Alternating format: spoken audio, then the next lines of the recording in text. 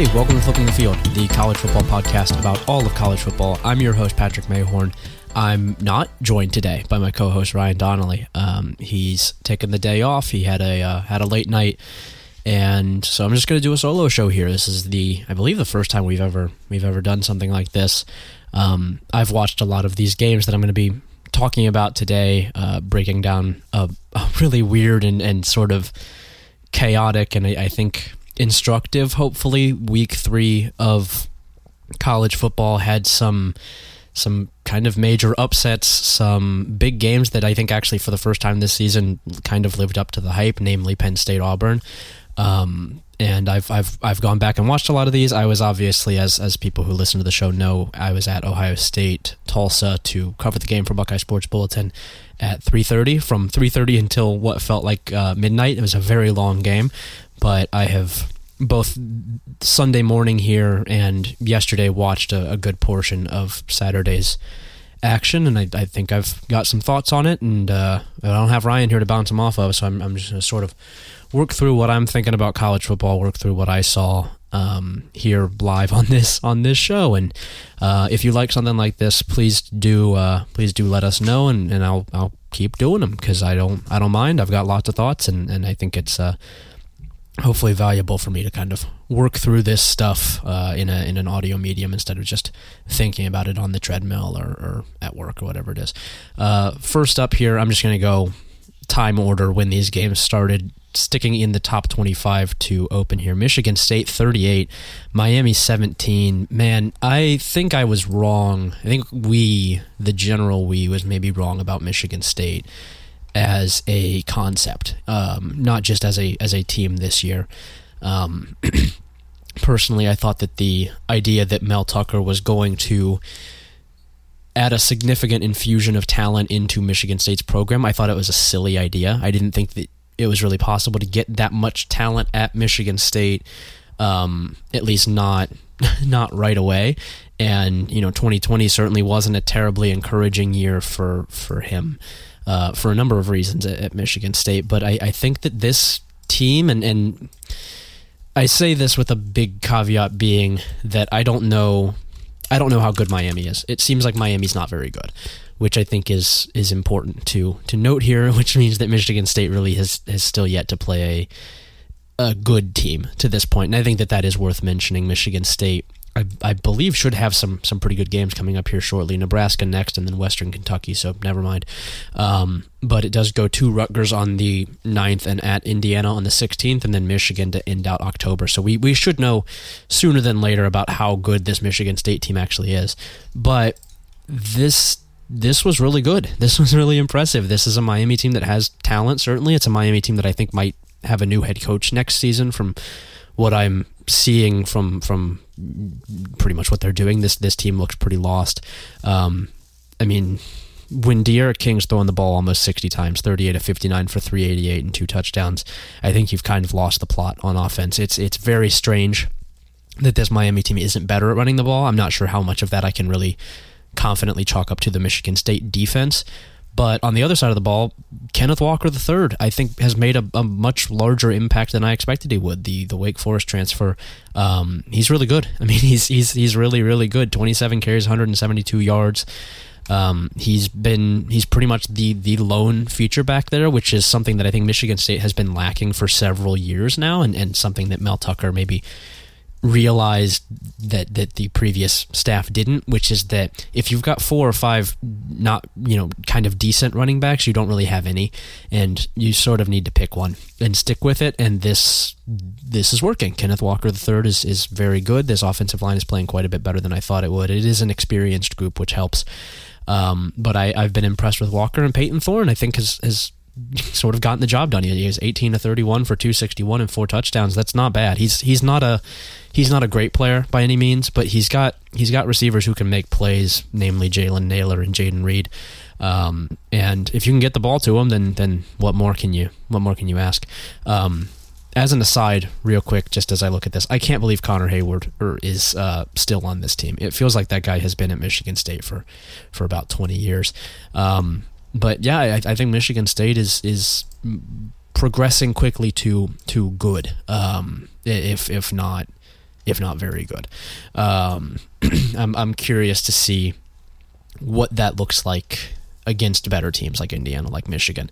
I'll talk about both of those programs in a little bit, but it seems like Mel Tucker has done a much better job of infusing his team with talent from the portal and working that into the team than just about any other coach in America right now, because a lot of those other portal teams, Miami chief among them, really just, it doesn't seem like these guys are clicking into place. Charleston Rambo had a good game on Saturday, but a lot of these new faces at Miami just aren't very good, or if they are good, they're not really showing it especially well.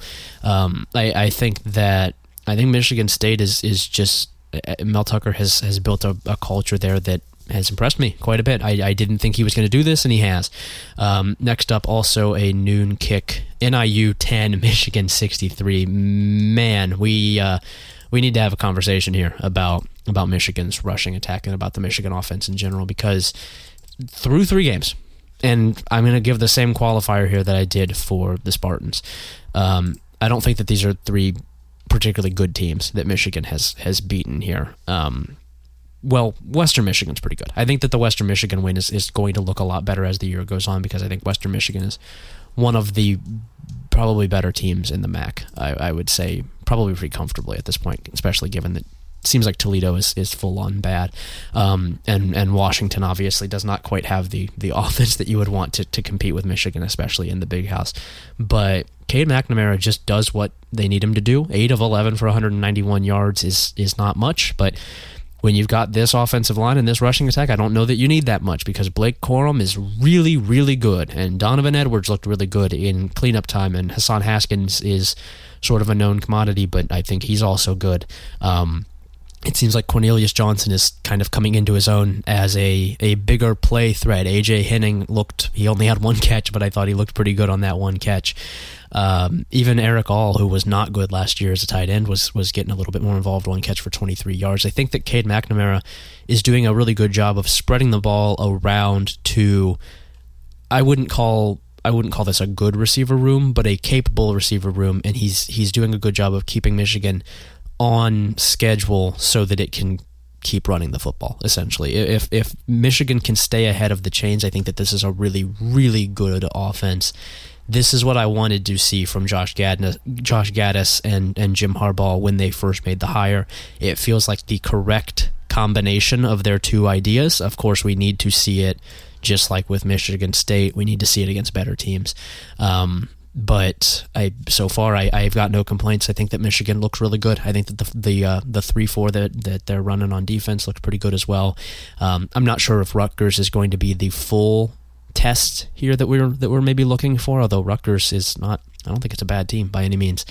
And obviously on the road at Wisconsin should be a little bit more valuable, but beyond that, Nebraska and Northwestern I don't think are going to challenge Michigan. Michigan State should be a good game. Indiana should be a good game. Penn State should be a good game, and then Ohio State to end the season. Michigan is in a pretty good spot here, I think. 9-3, 10-2 on the low end is perfectly realistic, and if this rushing attack is as good as it looks and the defense is as good as it looks, I think that Michigan is, as NIU head coach Thomas Hancock said, much to the chagrin of Ohio State fans, I think that this Michigan team is well built to compete with Ohio State. It runs the ball well, it's physical, and those are 2 things that Ohio State isn't or isn't super well versed in or prepared to play against. Staying in the Big Ten at noon, Oklahoma 23, Nebraska 16. I think Spencer Rattler is maybe showing us the ceiling here, because this kid is supremely talented, and I just don't think he knows what he's looking at. And it's been a couple years now, and I think that year 2 starter, you need to start to understand what you're looking at, and he just doesn't. And this is a really good Nebraska defense. I'm going to give Nebraska credit here while I talk about how Oklahoma's maybe not very good. This is a good Nebraska defense. I think that we can kind of wash away that Week 0 game as less definitive of what this team can be, the loss to Illinois, and more of Week 0. This Nebraska defense is full on good. I think it did a really good job of preventing the big plays, which is what Oklahoma likes to kill you with. these receivers, I think, are not helping Spencer Rattler a ton, which is weird to say given the talent that they have. But Jadon Haselwood is I don't think he's quite living up to what Oklahoma wanted him to be, and it feels like there's just not that top end, Hollywood Brown style guy there. And who knows, maybe they find that guy. Maybe that guy is Haselwood or Mims or God forbid, Bob Stoops' son. But I think that right now the Oklahoma passing attack is limited in a way that we haven't seen since Lincoln Riley took over. The rushing attack doesn't really stand out to me as being significant. Eric Gray is there. I think he is still Eric Gray. Kennedy Brooks is there as well. But neither of those guys feels like a game breaker to me. That's enough Oklahoma. Let's talk Nebraska. Adrian Martinez really, really impressed me here. I think he is about what we thought he was, just like Spencer Rattler, 19 to 25 for 289 and a touchdown. Also had an interception that was sort of semi-viral because of a really nice play from the defensive back, and a bunch of people complained because it cost Oklahoma 15 yards of field position, which is just a stupid thing to even think about. It was a really cool play. But Adrian Martinez, I thought, played really well here. He throws the ball like a jackass. He just, like, it doesn't seem like he has full use of his shoulder for whatever reason. I don't know if they're teaching him to do that, but it's very funny. But he was hitting deep balls here. He was hitting his receivers, and the throws weren't necessarily very pretty, but they were getting there. And that's better than what he had been doing. I thought that the rushing attack was there as well. I think Gabe Ervin got hurt in this game, which is too bad. I did not see that injury, but from what I gathered, he did. Xavier Betts is kind of coming into his own as a deep threat. He had one big catch down the field, and I would like to see more of that from him. Omar Manning as well, who had a nice touchdown reception. This Nebraska team, I don't think is especially good. I don't think that this is a top 25 caliber team by any means, but I've been impressed 3 weeks in a row now. I think that it did what it needed to do against Fordham. It impressed me against a Buffalo team that I don't think is terrible, and did this against Oklahoma. It took advantage against a flawed Oklahoma team. I think that the upcoming game against or on the road against Michigan State is going to tell us a decent amount about both teams, especially given that Michigan State's going to be coming up against some defense that I think can resist it for the first time. Texas A&M 34, New Mexico 0. Not going to say much about this one. Zach Calzada 275. Looked pretty good. Looked improved. Looked like he had a week of practicing as the starter. Cincinnati 38, Indiana 24. I watched almost all of this game. What I didn't watch, I listened to on the radio as I was driving into Ohio Stadium, which I wouldn't recommend on game day. But this was about what I was expecting. Cincinnati is a Jim Tressel team, essentially, and that means starting really slow, especially on offense, kind of getting into gear in the third quarter, and then pulling away in the fourth quarter with both really efficient offense, specifically on the ground, third down, passing down situations where your quarterback just always seems to be able to make a play, and most notably a couple turnovers forced on the defensive side of the ball. Cincinnati I believe recovers a fumble right near the goal line, their own goal line, in the fourth quarter. I don't remember if they did anything on that drive. I don't think they did, but I could be remembering wrong on that. And then later in the game, nursing a one-score lead, they nab a Michael Penix interception and take it down, and then they do score on that one to bump this lead up. This is what you do if you're a good team. This is what good teams do to win football games. Cincinnati is a good team.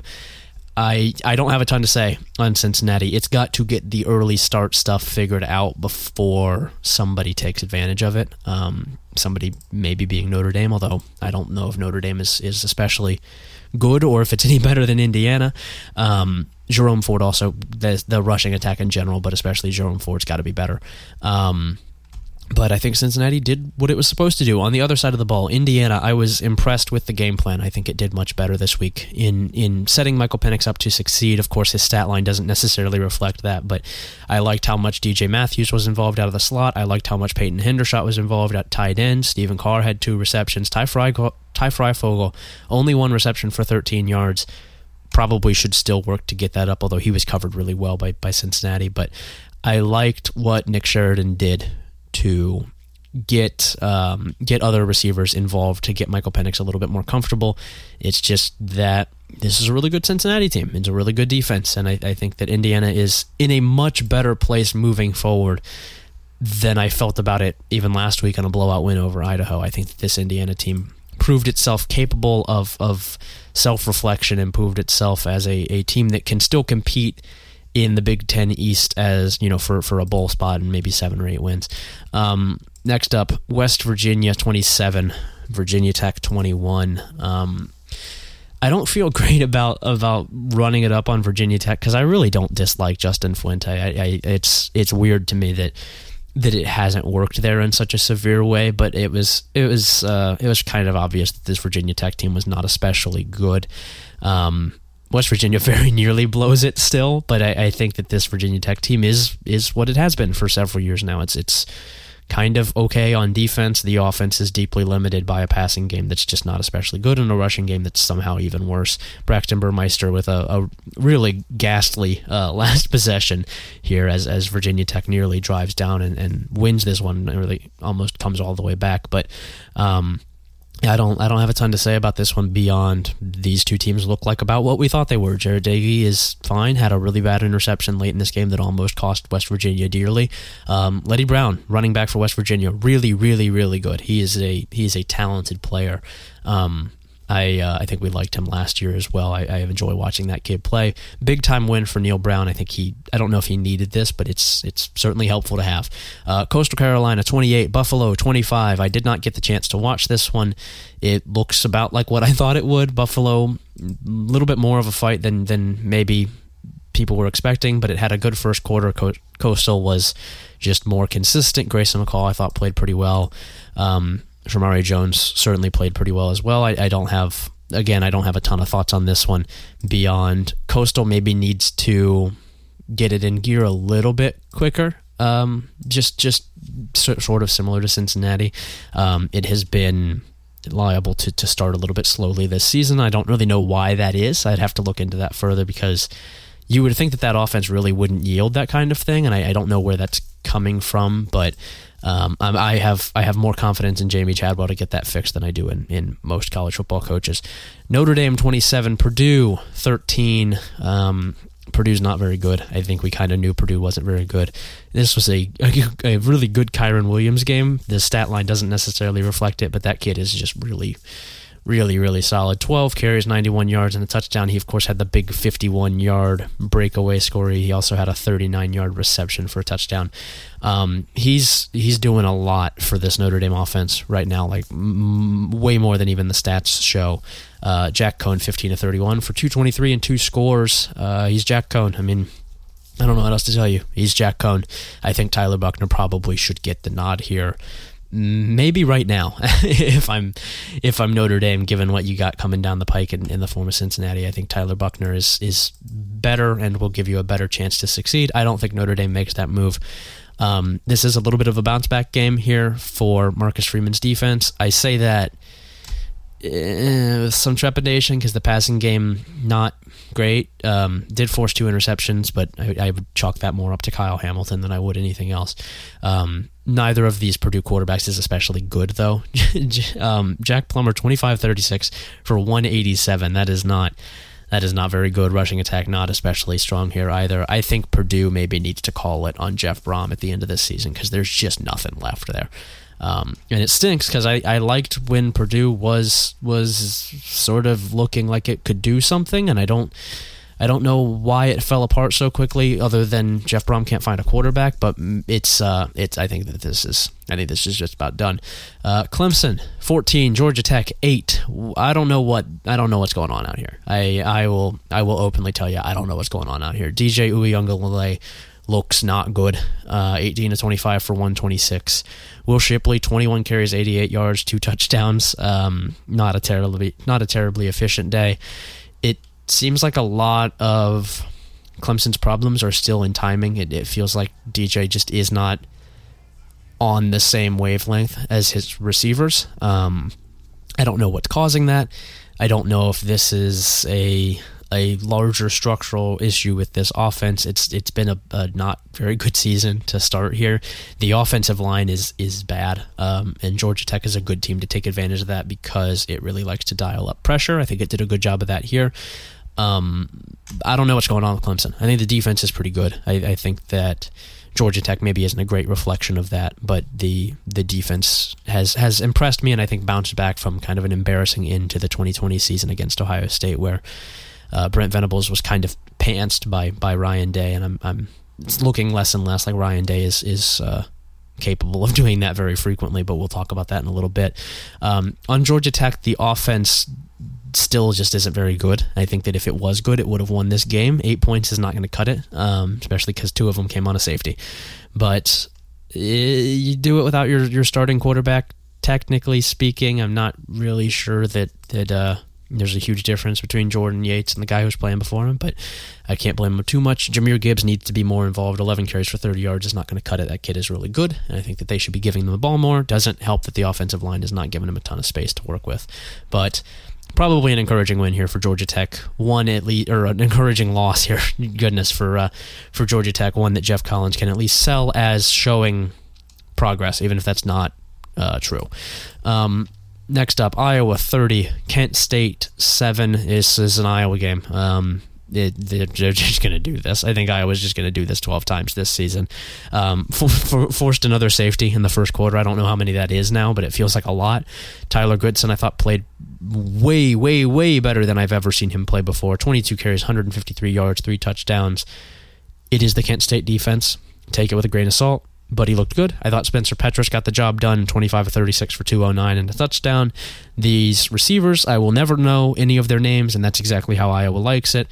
It feels like they're all tight ends, and that's Iowa. This whole thing smacks of Iowa to me.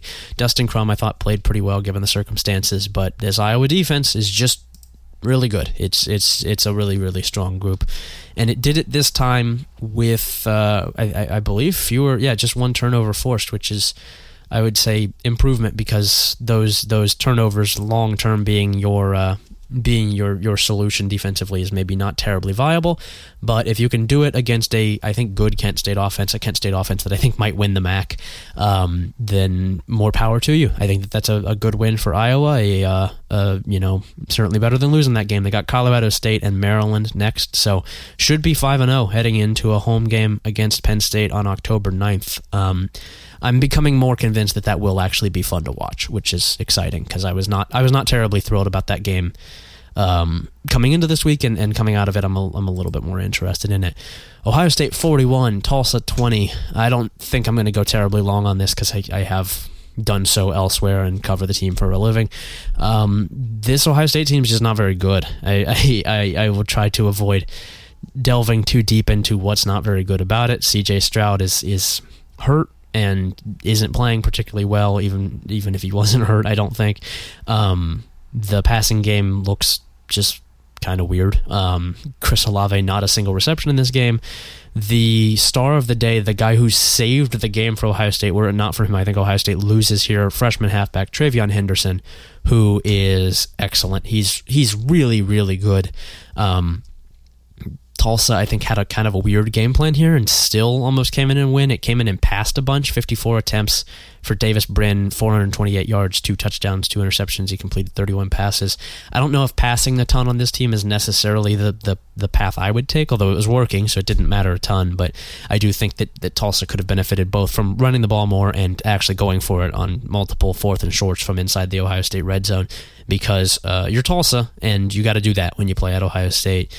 I don't think that things are going to get a whole lot better for this Ohio State team. I think that we've kind of seen the future here. It should beat Akron pretty easily this next week, but then road trip to Rutgers, Maryland, road trip to Indiana, and Penn State in October loom large, I will say, because I don't think this team's very good right now. It very nearly lost this game. It was 27-20 with about 4 minutes left before CJ Stroud finally threw a touchdown pass. I don't think this team's very good. I'm not sold. I need to see quite a bit more from the defense, even with a new guy calling the defensive plays and Matt Barnes. they're just not very good, I don't think, specifically on defense, but it seems like CJ Stroud also maybe isn't the guy at quarterback. Alabama 31, Florida 29. I don't know about this. I think Dan Mullen's a really good coach. I think that this sort of confirmed that for me. I already knew it, but this furthers it. It seems like every time he's in one of these games, he proves it to me. Alabama comes out absolutely firing. Florida withstands the punch as well as anybody I've ever seen. It's not often that you see this happen against Alabama, where it goes up 21-3 in the first quarter and then the other team doesn't just die. Huge game from Malik Davis here, I thought was excellent. This Florida rushing attack is really good. I really like watching it, even with Emory Jones at quarterback, who I don't think is the better of the two, but Anthony Richardson did not, as far as I know, did not play here. The Florida passing attack was fine, largely, in the last three quarters. It mostly got the job done. The Alabama passing attack, meanwhile, was kind of also like Ohio State's in that it was just weird. Bryce Young, 22 of 35 for 233, 3 touchdowns. He didn't handle pressure as well as I had seen him do it in the past, and I don't know if that's a Todd Grantham specific thing, as funny as that is to say, but I'm interested in that, because this was Alabama, I think, its first real test against a good team, given that it seems like Miami's not that. Southern Miss game should be an easy win. That team is not there yet, but Ole Miss and Texas A&M back-to-back on October 2nd and 9th. I'm excited for that. I think those are going to be two insanely different but extremely fun games for very different reasons. Shout out to Jamison Williams, 4 receptions, 61 yards. Deserves to get the play that he is getting out there, and Ohio State, I think, wasted a lot of talent in not using him better. Arkansas 45, Georgia Southern 10. Georgia Southern's got to fire Chad Lunsford. He's not the guy. This offense is stale. They are making a mockery of the option. This is a program that should be quite a bit better, and it's just not. KJ Jefferson, 13 completions for 366 yards, 3 touchdowns. It's hard to do it much better than that. Treylon Brooks was really good here. Rushing attack was still pretty strong, although it was sort of helped up by 14.4 yards per carry for Dominique Johnson. This team's good. This Arkansas team's good. I think that it is not a serious SEC West contender, because that brings with it quite a few more, I think, details that maybe Arkansas has not yet reached. Like, I don't think this Arkansas team is going to beat Alabama. That seems like a bit much, or Texas A&M, but can it beat Auburn? I mean, I think so. I think it absolutely could. Can it beat Ole Miss? Maybe. Should be a fun game. Can it beat LSU? Yeah, I think most teams should beat LSU. This next stretch, I'll say, I wouldn't recommend. Texas A&M at Georgia, at Ole Miss, and then Auburn. Get one of those, and I think you're feeling okay. Get two, and I think that you're giving Sam Pittman a lifetime contract. I'm curious to see that. Georgia 40, South Carolina 13. Nothing really to say about this one. Georgia took care of business. Rushing attack still kind of not very good, but JT Daniels was back and came back with kind of a fury. South Carolina not good. North Carolina 59, Virginia 39. Sam Howell. Maybe he can do it all by himself, because 14 to 21 for 307, 5 touchdowns. It seems like North Carolina has found one receiver in Josh Downs.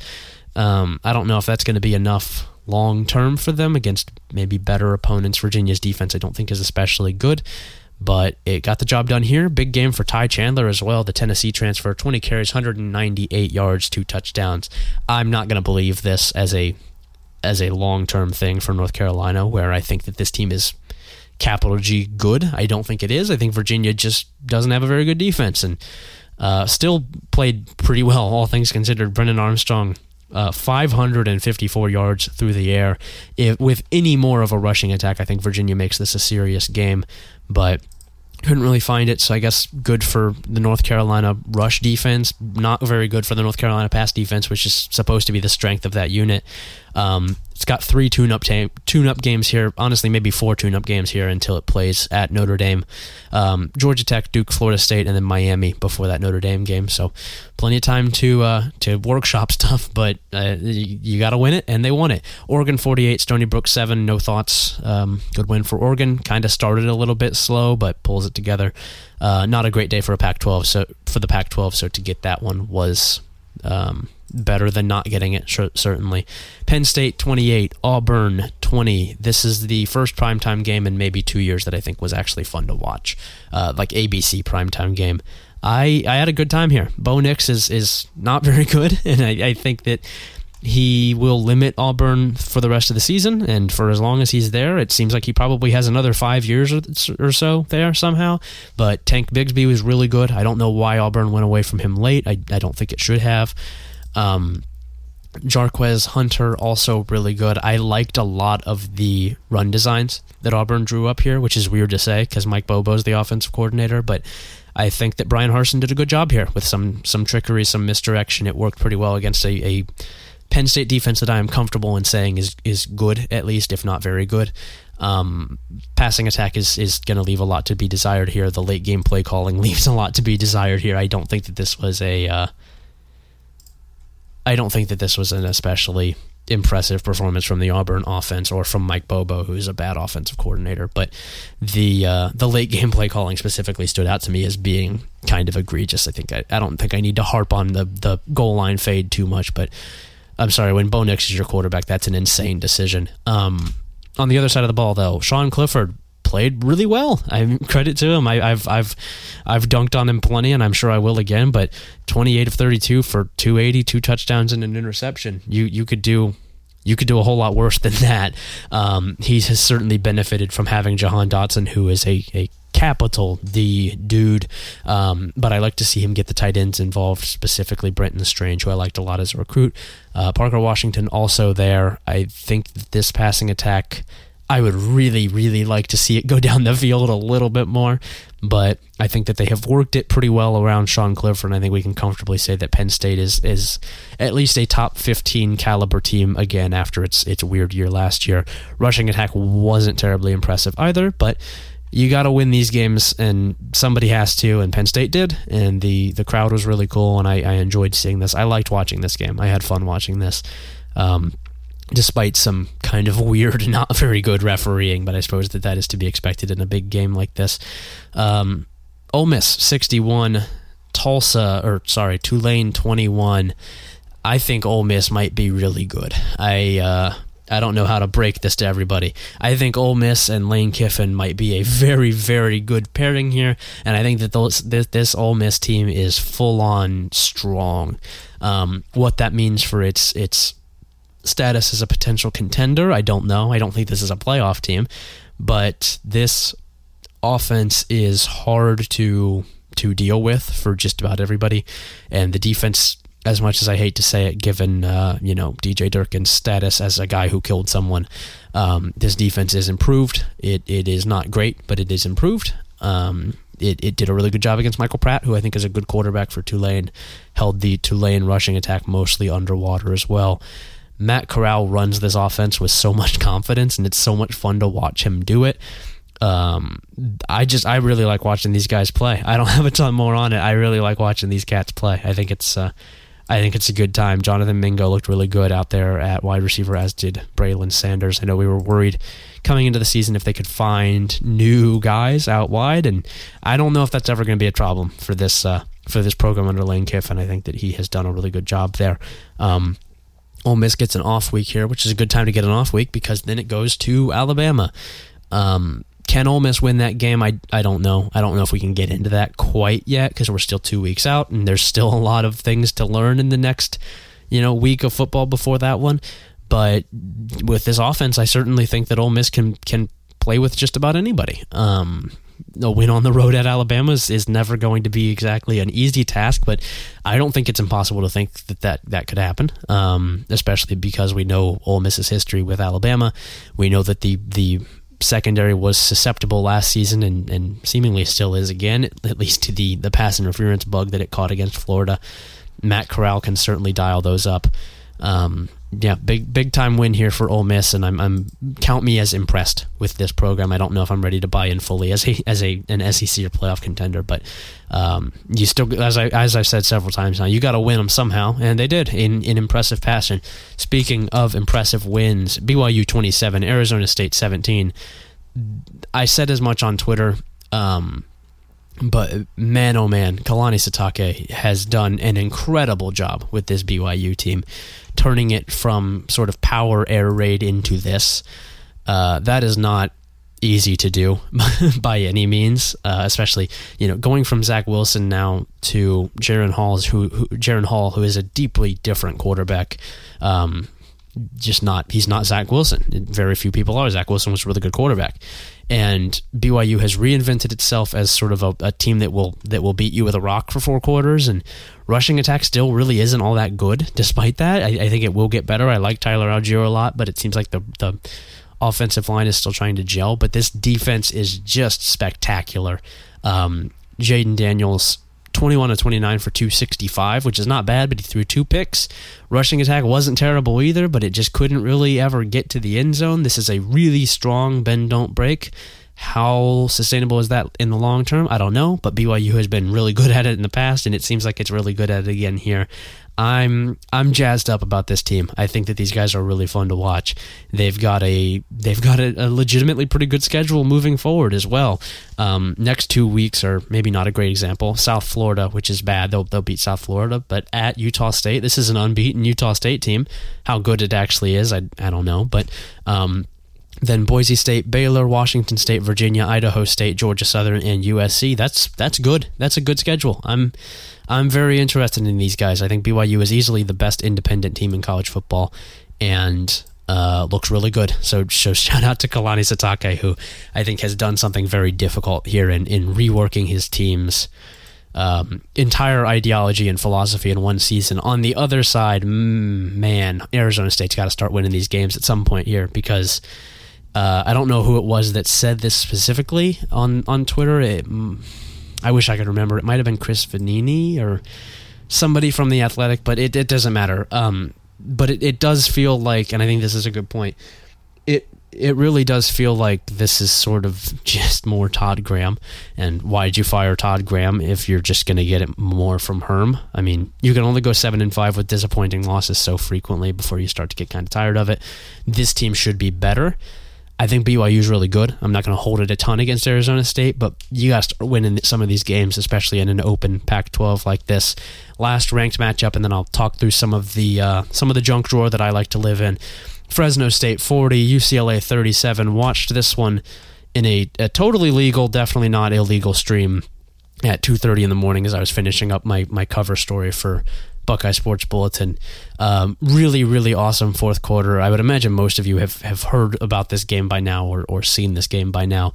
If not, Jake Haener, huge, big time fourth quarter here for Fresno State's offense, playing on, I mean, it was certainly some sort of injury. I don't know what it was specifically, maybe a broken rib, something with his hip. I don't know what was going on there, but big time showing here from him, driving Fresno State down the field not once but twice on a seriously injured left side, I think it was, and finding 2 touchdown passes to win this game, including one with just 14 seconds left, only 40 seconds after UCLA scored to take the lead on a really nice Dorian Thompson-Robinson pass to Kyle Phillips.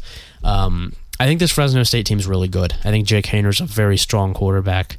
I think Ronnie Rivers is a good running back, and I think Jalen Cropper is fantastic.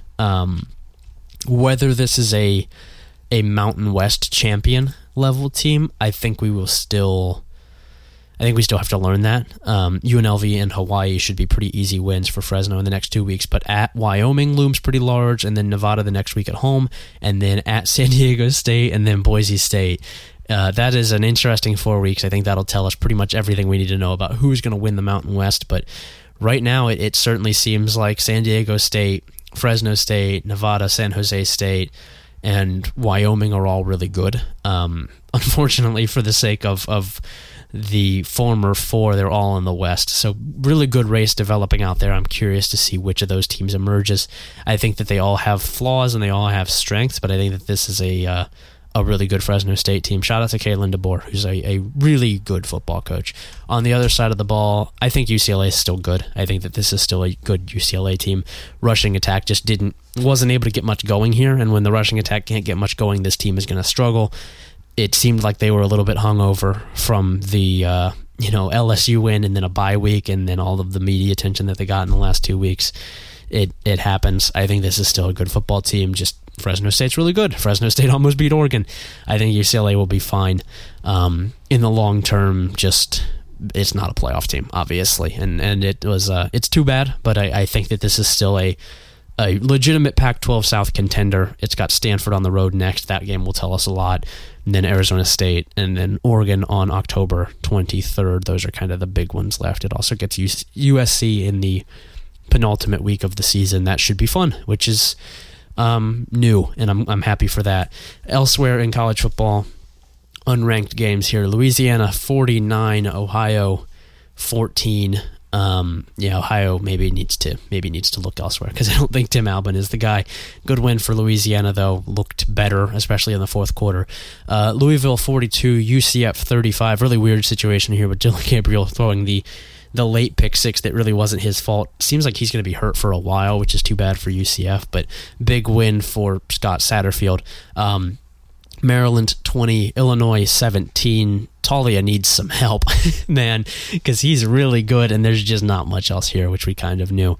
Army doubles up UConn 52-21. This is a good Army team. I don't think that this UConn team is especially is a big challenge, but this is a good Army team, and they did what a good Army team does, sort of just bludgeoned them. It was 42-0 at the half.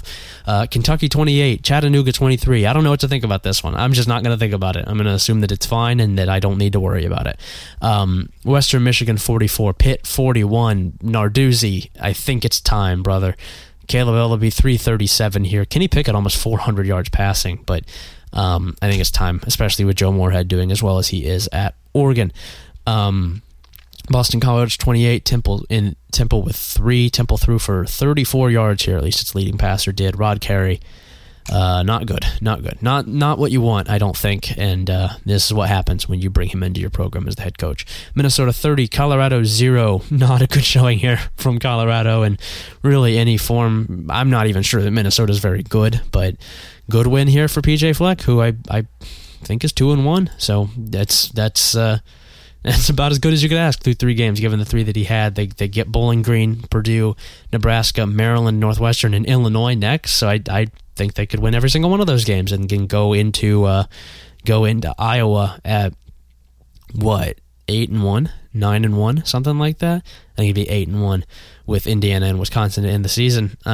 That's fun, at least if nothing else. I don't think it'd be a legitimate 8-1, but 8-1 all the same. Kansas State 38, Nevada 17. This Kansas State team I think is good.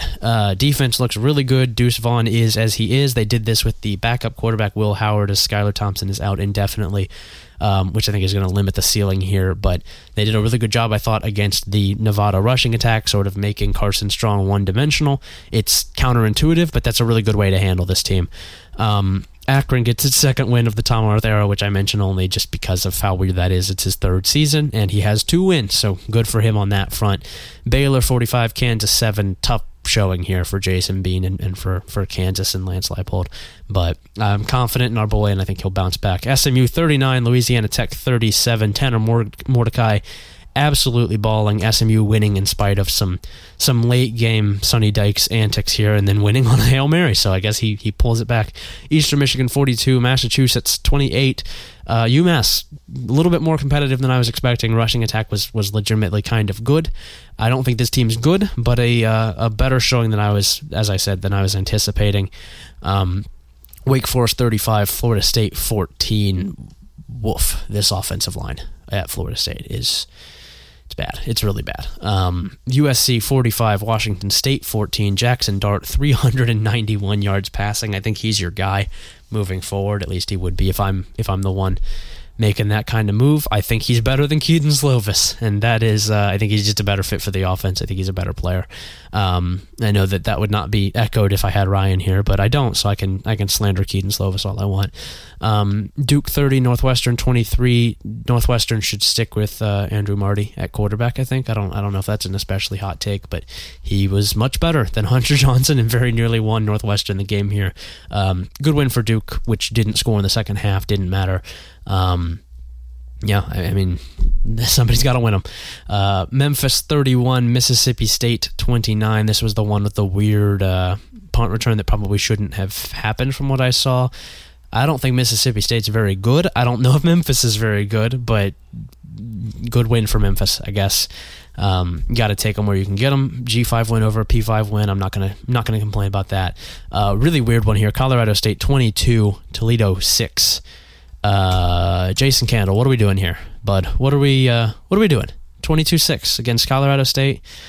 I don't know about all that. Wyoming 45, Ball State 12. Wyoming is really good. Wyoming's offense is much improved. Isaiah Nair is really good at receiver. I like Sean Chambers a lot at quarterback. We were asking in the preseason about what Wyoming's offense can be, and here it is. I don't think Ball State's very good this year, but goodness, that'll work. Washington 52, Arkansas State 3. Butch Jones has died. Elsewhere, I don't know if there's a ton else here. Marshall loses to East Carolina. I don't know what to think about that at all. It seems like Marshall's good for one of these a year. Really big win for Mike Houston, who I think desperately needed this. 21 points in the fourth quarter as well. So Marshall, I thought Marshall might go undefeated this season. So tough loss there for Charles Huff, but a big win for ECU when it needed it. UTSA remains unbeaten. Sincere McCormick, another pretty strong game here, as had Zachary Franklin and Frank Harris, who's really good at quarterback.